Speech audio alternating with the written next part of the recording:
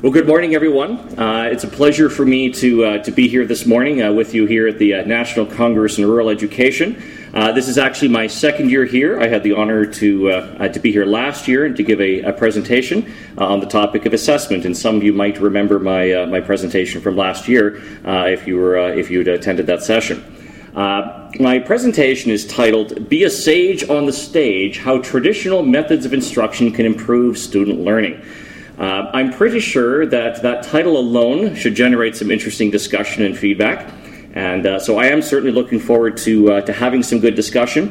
I've designed the presentation in such a way that I will make sure that there's time at the end for questions and comments, and I will also say at the outset that I'm perfectly fine with people having a variety of opinions. I know that this is a topic that there's more than one viewpoint on within the field of education.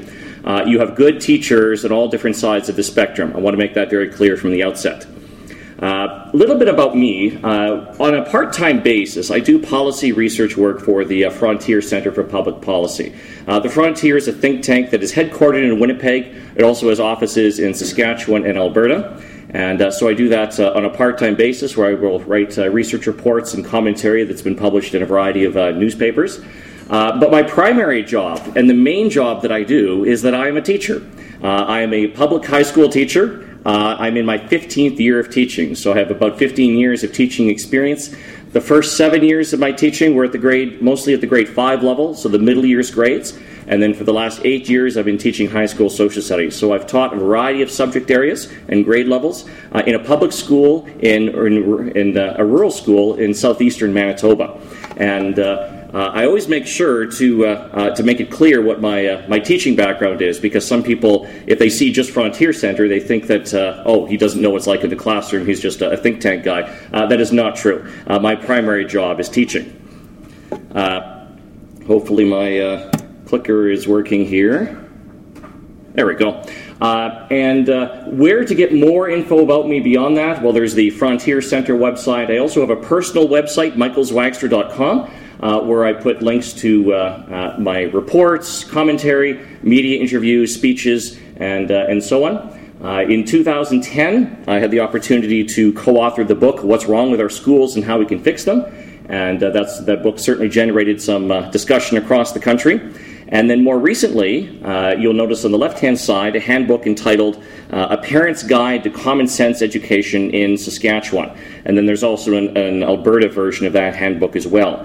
The handbook in particular is on my website, and so anyway, that handbook is available on my website, and you will find a lot of the research that I cite today is also cited in that handbook, and so that's just a little bit about me. So the presentation: Be a Sage on the Stage: How Traditional Methods of Instruction Can Improve Student Learning. This generates a lot of reaction because everyone seems to have a different idea about what words like traditional mean. And so I would like to define what I mean when I talk about traditional education. So what do I mean by traditional instruction? Several things. I mean that the teacher is in charge of the classroom.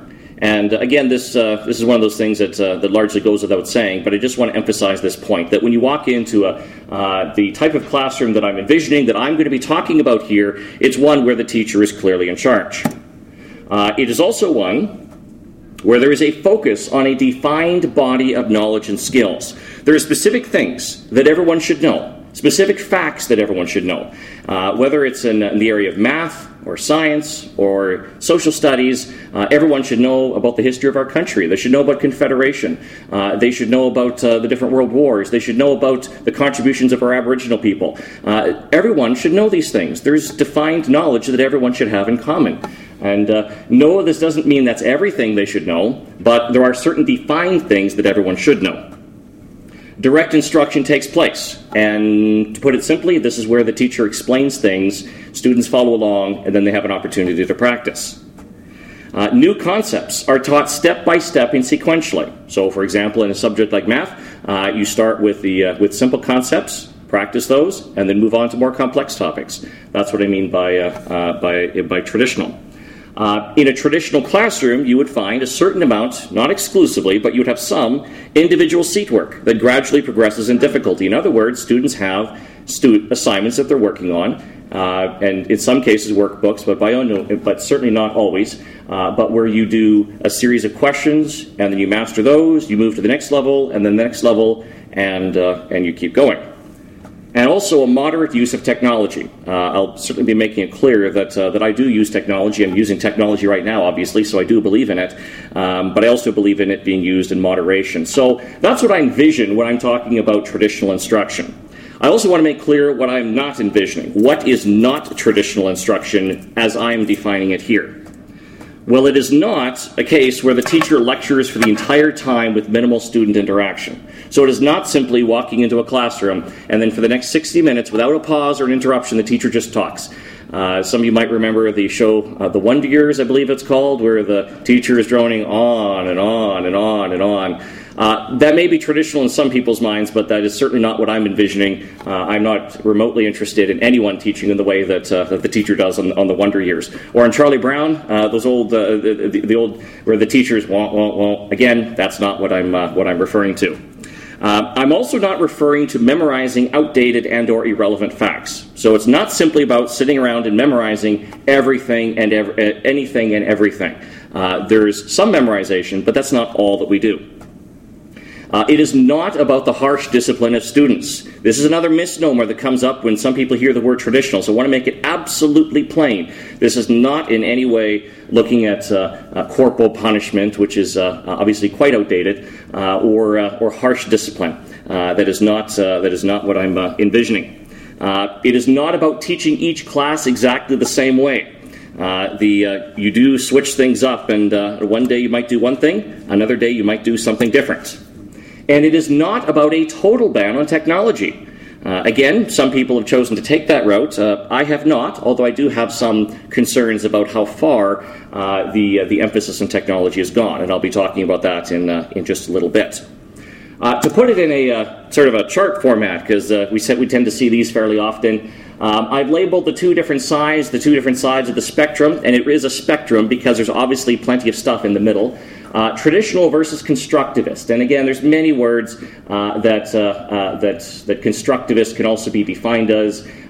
You can also look at this as teacher-centered versus student-centered, or traditional versus largely discovery learning. But you'll see on the left-hand side, traditional classroom being teacher-directed, as opposed to primarily student-directed. The idea that there's a canon of knowledge, that we can identify things everyone should know, and we can actually list those things and say that, everyone should know these things and have these particular skills, as opposed to the primary focus being on knowledge created by students. There are some key concepts in the history of science and math that took experts years and years to develop. You're not going to recreate it in 30 minutes in a grade 7 math classroom. Not terribly likely.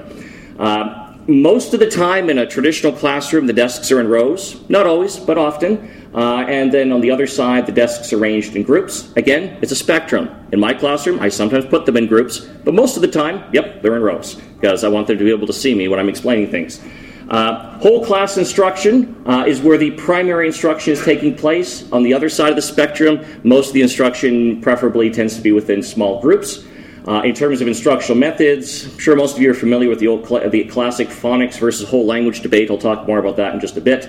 And then on the topic of math, on the traditional side, there's standard math algorithms, as in you put one number on top of the other, you borrow, you carry, you do long division. Those are standard math algorithms. Those are the algorithms that have worked for centuries, as opposed to the primary focus being students developing their own math strategies. So this is a spectrum. There is no teacher who does everything 100% on the left or 100% on the right. So in my classroom, you will find me on occasion doing things that are on the right side there. And in some very constructivist or progressive teachers, they of course will do some of the things on the left. But nevertheless, we have a general outline of two very different philosophies of teaching, two very different approaches here. Now, when I see this chart in education textbooks or in professional development guides or those types of things, you tend to see it in the sense of do less of the stuff on the left and do more of the stuff on the right. Less of this, more of that. I see that fairly often. What I'm going to suggest is the exact opposite. We should do more of the stuff on the left and put less emphasis on the stuff on the right. It is commonly claimed that the research evidence supports the constructivist approach to teaching, this idea that things should be student-directed, students create knowledge, they develop their own math strategies, that the research evidence supports that. What I'm going to show you today is that's not true. The research evidence strongly, overwhelmingly supports the teaching practices that I'm putting on the left. And I'm going to prove that to you during this session. So, what are some of these this research evidence that I'm citing? And I want to start out by quoting a couple of experts that summarize the overall research, and then we're going to delve in a little bit at some specific examples and why this is the case in terms of this traditional methods of instruction. Some of you might be familiar with this individual. This is Dr. Jean Chall. She was a professor of education at Harvard University from 1965 to 1991. She founded the Harvard Reading Laboratory in 1967, and she was, until her death in 1999, considered one of the world's foremost experts on reading instruction. Suffice it to say, she was an expert. She knew her stuff. She wrote many books, many articles, and shortly before her death, she wrote one last book that was actually published posthumously. The book is called The Academic Achievement Challenge: What Really Works in the Classroom. And what Dr. Chall did was she took a look at the overall research evidence, at the summaries of the many hundreds and frankly thousands of research studies that have been conducted on this question of what is the most effective way to teach so that way students learn. And here is what she says in this book. Traditional teacher-centered schools, according to research and practice, are more effective than progressive student-centered schools for the academic achievement of most children. And that approach is especially beneficial for students who come to school less well prepared for academic learning, children of less educated families, inner-city children, and those with learning difficulties at all social levels. So if we think about this for a moment, she's saying that traditional teacher-centered schools, those things on the left side of the spectrum, and much of what I listed on there basically comes straight from how she categorizes it in her book, because I think she puts it very well. She's saying here, according to research and practice, the research evidence and the actual experience of teachers, that they are more effective than progressive student-centered schools if we're primarily focused with academic achievement. Now, she qualifies by saying of most children, because of course there's always going to be exceptions. But as far as research goes, it's pretty clear. And you'll notice who it benefits the most. Students who come to school less well prepared. Students from disadvantaged families. This is one of the reasons that I'm always careful to emphasize. This is not a political left versus right debate at all. Some people, they look at traditional education, they assume, well, this is right-wing, I'm on the left, I'm not interested. Absolutely not. Many of the strongest advocates of the ideas that I'm going to put forward today are on the left of the political spectrum. Why? Because they really want children who are disadvantaged to learn. And those children who have the least advantages are the ones who benefit the most from traditional teacher-centered classrooms. That structure, that focus, that is what they need. Chall is not the only researcher to come to this conclusion. More recently, we have Richard Clark, Paul Kirschner, and John Swiller. Richard Clark, professor of educational psychology, clinical research professor of surgery, and director of the Center for Cognitive Technology at the University of Southern California. Paul Kirschner, professor of educational psychology at the Open University of the Netherlands. John Swiller, emeritus professor of education at the School of Education at the University of New South Wales. They're experts. They know this stuff. They have also written a number of summaries of the research evidence on this question, and they've actually written quite a bit. This is what they say in the 2012, one of the 2012 editions of the American Educator, which is a magazine published by the American Federation of Teachers. Take a look at what they say. Evidence from controlled, experimental, aka gold standard studies almost uniformly supports full and explicit instructional guidance rather than partial or minimal guidance for novice to intermediate learners. These findings and their associated theories suggest teachers should provide their students with clear, explicit instruction rather than merely assisting students in attempting to discover knowledge themselves. This is about as clear as it gets. What they're saying is that in their expertise, reviewing the research evidence from the best research studies, not the ones where we got 5 students here and 6 students there, and where there, 5 people are writing about their personal. We're talking about large-scale studies, the ones that are controlled, experimental, control groups. Those ones almost uniformly support full and explicit instructional guidance. Lest there be any misunderstanding about their terms here, and do their terms match with what I'm saying here, here's what they say. Before we describe this research, let's clarify some terms. Teachers providing explicit instructional guidance fully explain the concepts and skills that students are required to learn. They go on to say that you can do that, the teacher can do that in a variety of ways, but the key is the teacher fully explains step by step. In contrast, the method they're criticizing, the partially guided approach, has been given various names, including discovery learning, problem-based learning, inquiry learning, experiential learning, and constructivist learning. You can give it all the names that you want, but at the end of the day, this is what they found when they reviewed the research evidence. So, what is some of this research evidence? Obviously, I don't have time to go through all the studies, but I do want to make reference to one in particular. Project Follow-Through. A major research study. It took place in the United States from 1968 to 1977. It involved more than 72,000 students in approximately 180 schools. This was a huge study, and the students were from schools across the country, so this wasn't just inner city or just suburban or just rural. It was actually a mix. There were some rural, some urban, some suburban. And what this study did, it involved K-3 students, and it compared 5 different instructional methodologies. One of those instructional methodologies was direct instruction, which is essentially traditional teaching, where the teacher clearly explains the concepts step by step, the students practice, and then we move on to the next step. And again, that's not all you do, but that's a key part of it. That's direct instruction, where it's focused, it's teacher-centered. The other 4 were various forms of discovery learning and constructivism, where it was self-directed by the students. And what the research found was really clear. Direct instruction students gain superior basic math and reading skills. So their basic math skills were better, their reading skills were better, and they also had better reading comprehension and math problem-solving abilities. So even now we're getting to higher order thinking here. We're really big into critical thinking and higher order thinking. Well, even there, the direct instruction students did quite well in regards to comprehending what they read and math problem solving.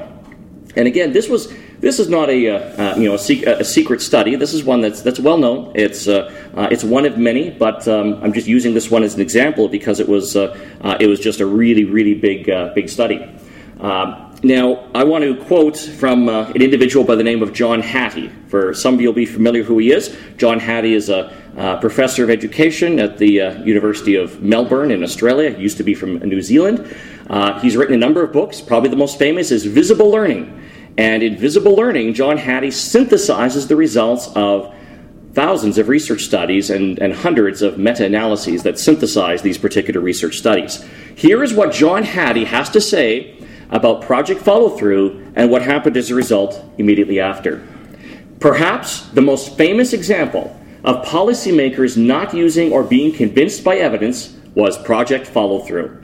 As Carnine commented, the romantic view of students discovering learning was more powerful than a method invented by a teacher that actually made a difference. A method that required an attention to detail, to deliberately changing behavior, and to teaching specific skills. The rejection of direct instruction in favor of Rousseauian-inspired methods is a classic case of an immature profession, one that lacks a solid scientific base and has less respect for evidence than for opinion and ideology. And one of the things that Hattie is seeking to do is to make our practices more research-based. And again, that's Hattie's statement in regards to Project Follow-Through. It's pretty directly worded. And again, I know there's some people here who are likely familiar with Hattie, and this is his summary of Project Follow-Through. I should mention as well that when I'm quoting research studies, if you're interested in more in terms of information about them, The ones I'm quoting, the articles, I have with me. So I'm prepared. If you want to see the article, I have them right here with me. You're welcome to take a look at them. And if you want more of these, you're welcome to contact me, and I can certainly provide them. So that's what some of the research is showing. But why? Why is it that these traditional methods of instruction, why is it that they are so effective? Well, to do that, I want to take a look at something here. We're going to play, remember the following 7 words. I'm going to show you 7 words. You can look at them for 5 seconds. I'm not going to get you to call it your answer, but I just want you to see how easy or difficult it is for you to remember those words. National Congress on Rural Education in Saskatoon.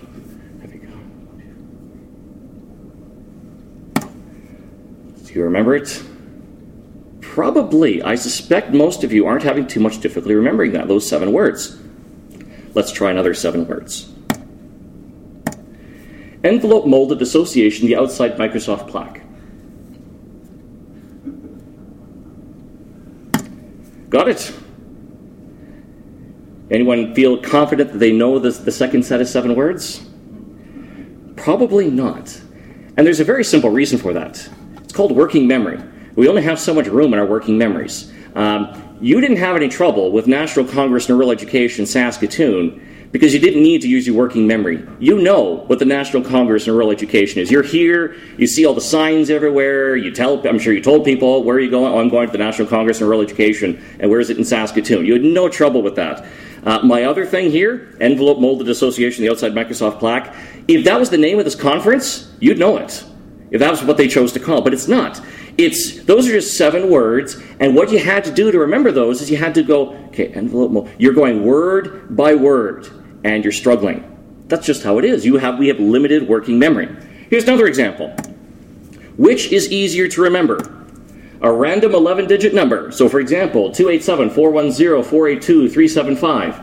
I won't take that one off the screen there, but just think about how quickly you could commit that to memory, and I'm guessing more than 5 seconds, probably even more than 10 seconds. Or how about this one? What if it's your personal phone number plus 1 extra digit? So let's say your number was 306-867-5309, and then we just add a 5 after it. Some of you might remember that song too, so you remember it for another reason. You all know your phone numbers. So to add 1 more number to it, that's easy, because you're not using your working memory for your phone number. And so I know that I experience this when I get a call on my cell phone and someone leaves me a message, and now of course I'm using my phone to retrieve the message and they leave me a phone number, and I don't have a pen with me and I can't put it on my phone. I have to listen to the thing 3-4 times so I can remember that number. It's really tough. If you already know that, I see other people experience this too. If you already know the number, or if it helps if you at least know the area code, the more that you can chunk it, the more you've got in your long-term memory, the easier this is. Now, what does this have to do with the whole traditional versus the more constructivist approach? It's this idea, something called cognitive load. And this is a term that's used by psychologists. And the definition is this. Cognitive load refers to the total amount of effort being used in the working memory. So I mentioned that people have only a limited amount of working memory. So there's only so much that you can remember if you have to really work at it. And so that's why you're likely, if you hear something new, you're likely to forget it within a short period of time, unless you make a concerted effort to really try to remember it. Because if you meet 10 people and they all give you their phone numbers, you don't write anything down, you're not going to remember their phone numbers. Good luck remembering their names, because you're using your working memory. But we are able to process things, and we are able to move on when you have what's called automaticity. Automaticity reduces our cognitive load and makes higher order learning possible. In other words, the more that you have in your brain, the more that you know, the more that you have committed to memory, the better you're going to do at moving on to higher order learning.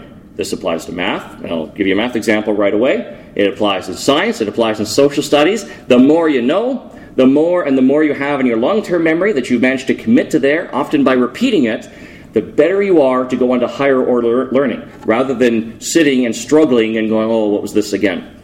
Here's another example. Here's a simple algebraic equation. In terms of algebra, this is pretty simple. 3y plus 5 times 6 equals 42. So, of course, we want to know what is y. Now, I'm going to save you the suspense and all that of calculating it. Some of you may already know the answer. The answer is 4. The answer is 4. Now, think about this for a moment. What do you have to do? What do you have to know in order to be able to do this question properly?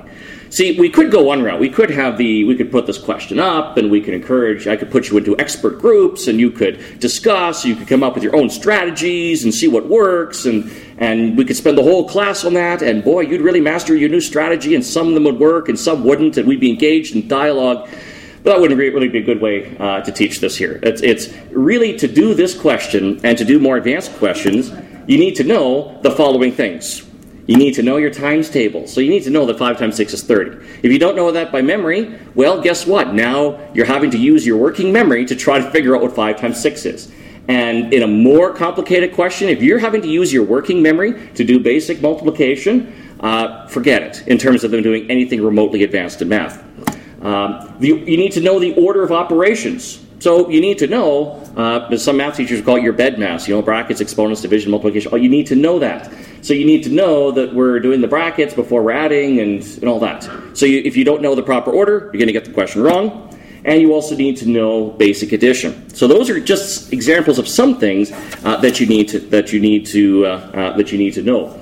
And so why do I show you this example? Well, because what I'm explaining here is a direct contrast to what is called, and again, new math. It's not really new. It's been around for decades, actually. It's math based on sort of the constructivist philosophy approach. Math makes sense, math focus. Those math book textbook series are filled with that. The problem with new math, where students are supposed to develop their own strategies, their own ways of solving things, and such, the key problem with that is that that new math, or whatever you choose to call it, it unnecessarily increases cognitive load. It makes the question harder than it has to be, and it's frustrating.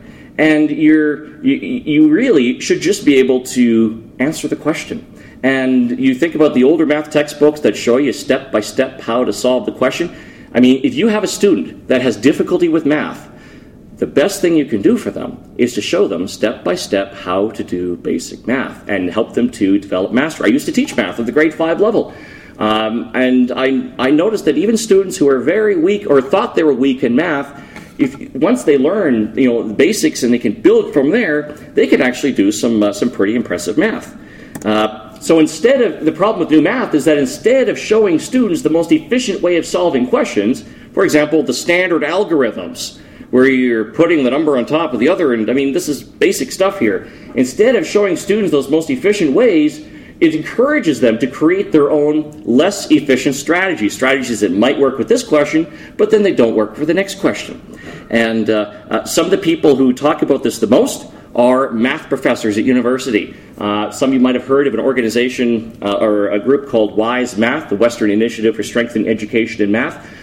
It's based in Manitoba, but they also have done work in Saskatchewan and lobbied in other provinces as well. These are a group of math professors that are not just simply university professors of math. They actually have they tutor students, elementary age students in the evenings and such. So they do know how to do math. They're not simply your typical what you think of with math professor that they don't know how to interact with anyone. These are real people who know what you need to do. And one thing that they have told me, because I know each of these people personally, is they make it very clear that if students don't know these basics, if they don't know long division and such, they struggle big time in university.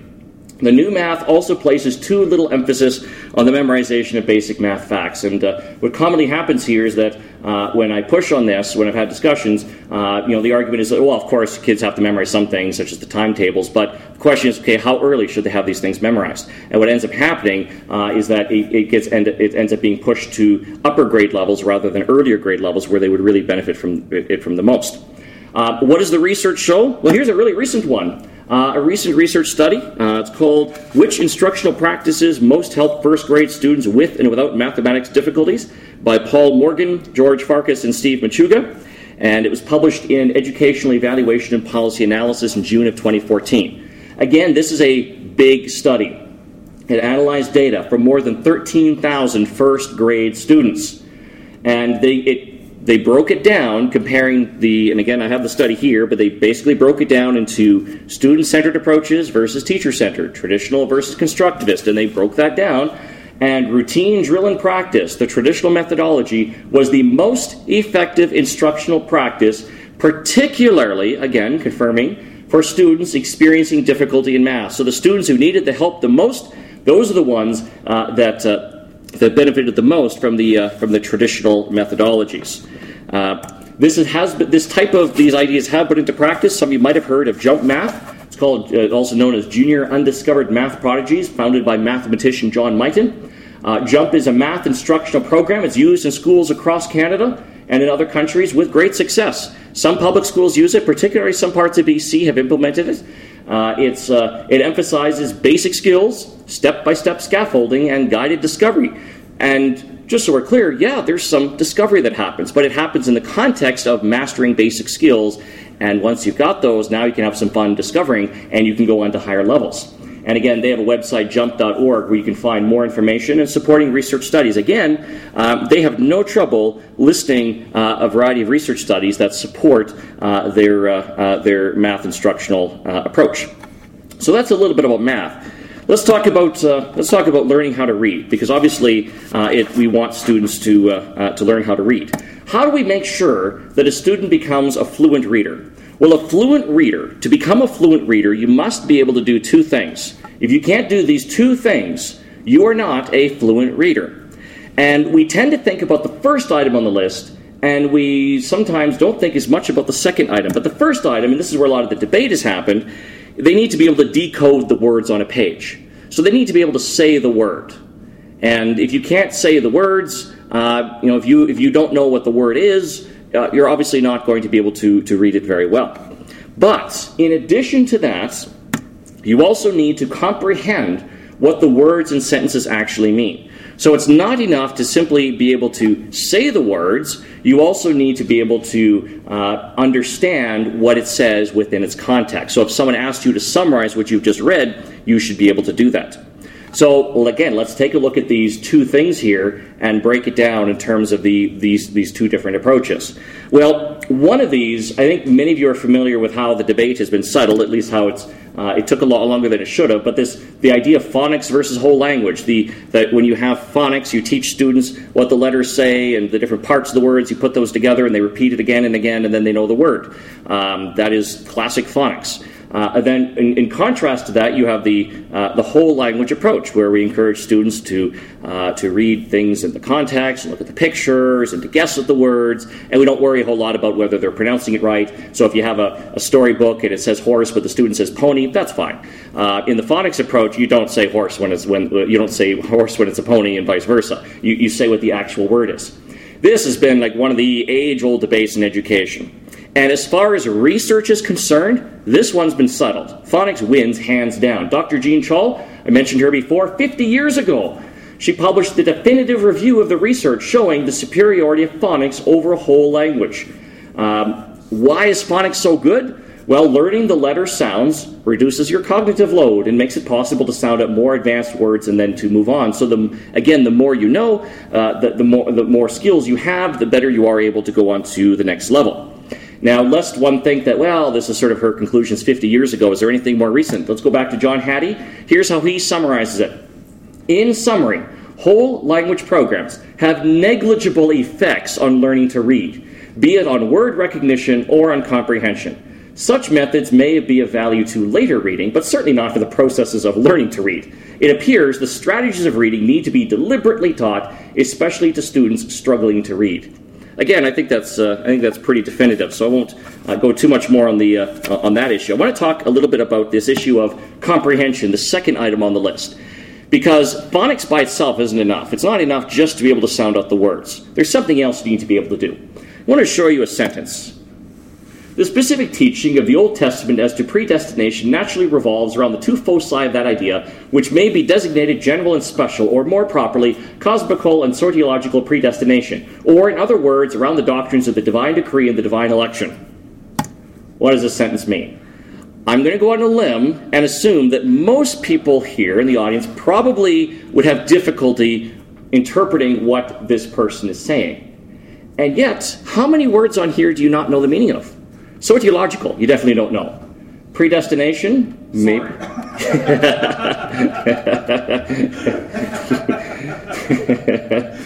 But most of the words, we have Old Testament specific teaching, you break each word down individually. Most of the individual words aren't that bad. Yeah, some of them are a bit longer, but there's a couple that are that are on the long side. But there's a reason that most of you aren't understanding what it says.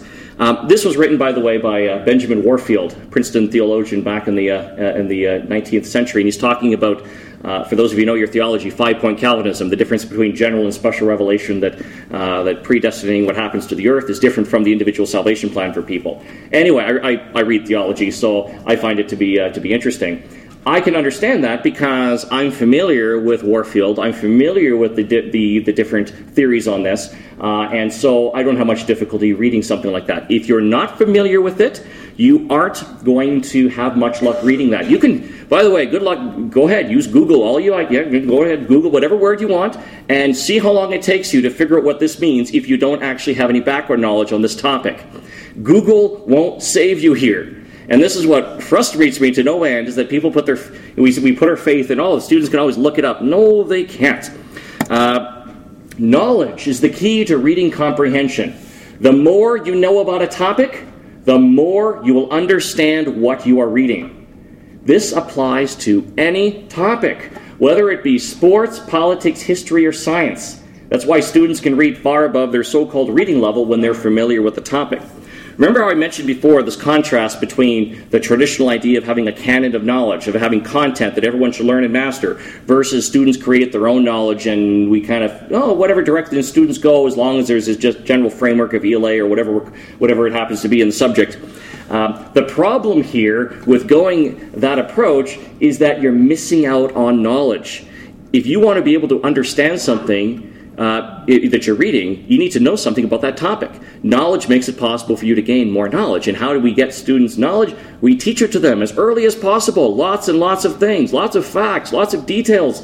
Not just rote memorization, but kids love to learn things. And there's scientific concepts in history. They should know as much as possible. If you're going to read a newspaper article and it's talking about something going on in the House of Commons, you don't know what the House of Commons is, and you don't know what Parliament is, and you don't know how the government works, you're not going to understand that article, and, you're not even going to read the article in the first place, which is part of the problem.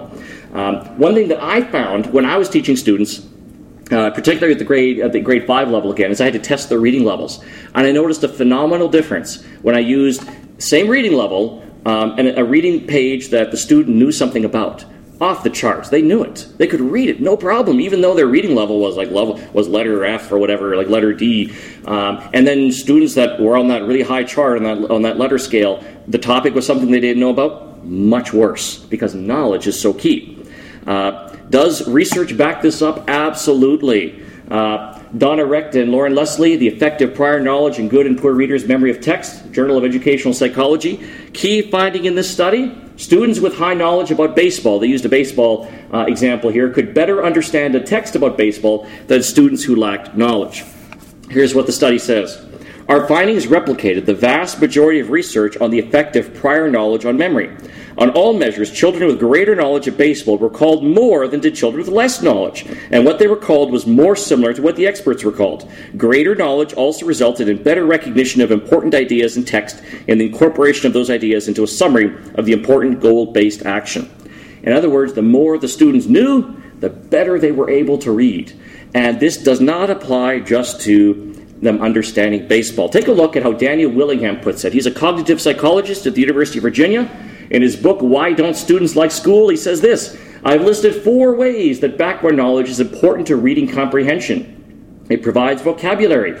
It allows you to bridge logical gaps that writers leave. It allows chunking, which increases room and working memory and thereby makes it easier to tie ideas together. And it guides the interpretation of ambiguous sentences. Background knowledge, absolutely key. To have background knowledge, you have to have knowledge. You actually have to know stuff.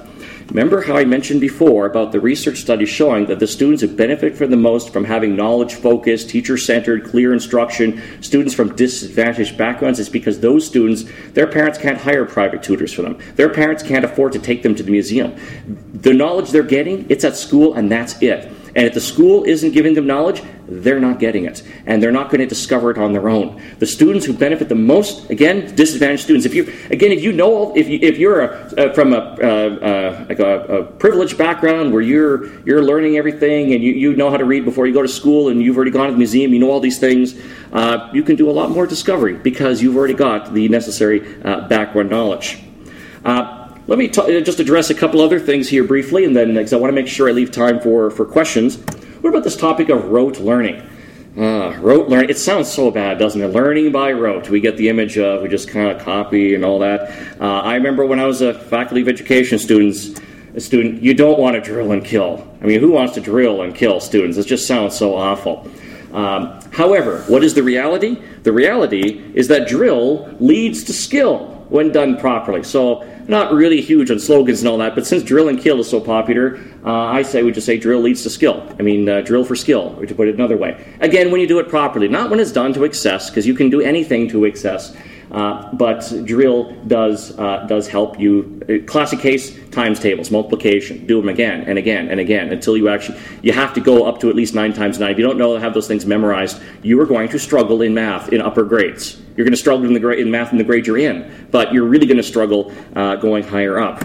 Does the research support this? Absolutely it does. It's Erickson, Cramp, and Romer, the role of deliberate practice in the acquisition of expert performance and the psychological review.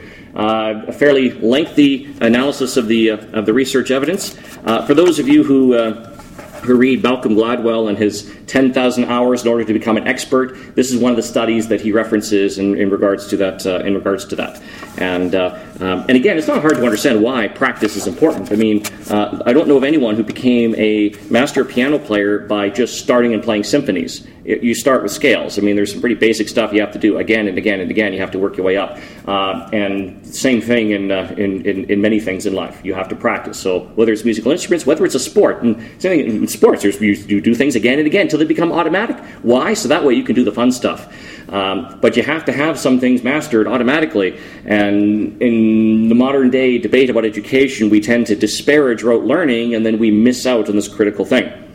What about the topic of handwriting? And when I say handwriting, I don't mean simply cursive writing. I'm talking about using your hand to write things down, whether it's printing or cursive. Well, the evidence on this is pretty clear as well. When young students print by hand, it creates memory traces in the brain that assist with the recognition of letter shapes. So in other words, when you are writing, you are, especially at grade 1 and 2 level, A, B. Not only are you painstakingly printing that letter out, it's getting into your brain because you're having to write it out. Not quite the same thing when you just tap on the tablet. I'm not saying you shouldn't use keyboards and tablets at any point in school, because I do use them, but let's not forget the fact that writing by hand is really important. Cursive writing has benefits too, particularly because it can help you write more quickly, and that contributes to reading fluency. Hedy Rosing, professor of education at the University of Calgary, an article, The Magic of Writing, Dispelling the Myths of Early Literacy Development, is currently in review for the reading teacher. And again, her research is quite clear on this question. What about the issue of technology? We hear a lot of overblown claims about how important technology is, and the integration and effective use of technology is vital to Saskatchewan's teaching and learning environment and to enhancing learner success. That's from Saskatchewan Ministry of Education, Technology and Education Framework. I mean, technology is just so important. If you're not up to speed with all the latest technology, if you're not integrating the latest things in your classroom, you're missing out. You're missing out that on your global classroom and all these things. It's 21st century learning. I'm getting tired of hearing about 21st century learning. It's because we're well into the 21st century, and 21st century learning isn't really new. Ask me about that if you want, and I'll give you some examples. But what about technology? What about this claim? What does the research actually show? I'm going to quote from Peter Ryman and Anindito Adetomo, who published an article in the International Guide to Student Achievement that was edited by John Hattie, which is a pretty definitive research book. And here's what they state. It seems safe to conclude that most of the time, ICT does have a positive, albeit relatively small, impact on students' achievement across many content areas. The effect of computer technology seems to be particularly small in studies that use either large samples or randomized control groups. Thus, claims that any particular technology in and of itself will bring large, radical, or revolutionary impact on achievement should be met with skepticism. So, breaking that down, computer technology can be positive, small positive, but there is some evidence that it's positive. It's not transformative. And actually, the research studies that show the least benefit are actually the best research studies, the ones that have randomized control groups and large samples, what most people tend to think of when you think of the research studies, then you find less dramatic results.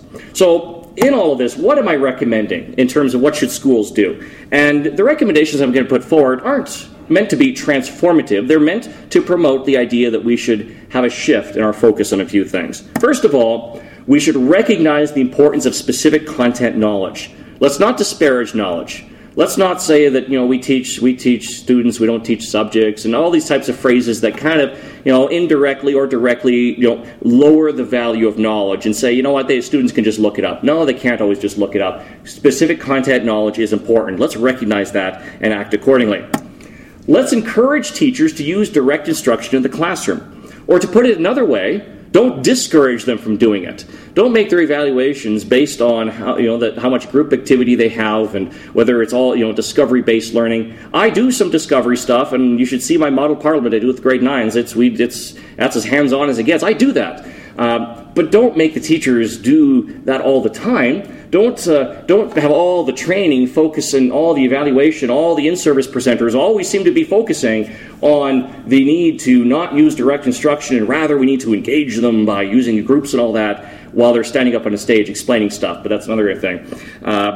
Let's allow for some memorization and practice in the learning process. So don't disparage memorization and rote learning. Don't take it to excess, but students should memorize some things. They should learn specific things.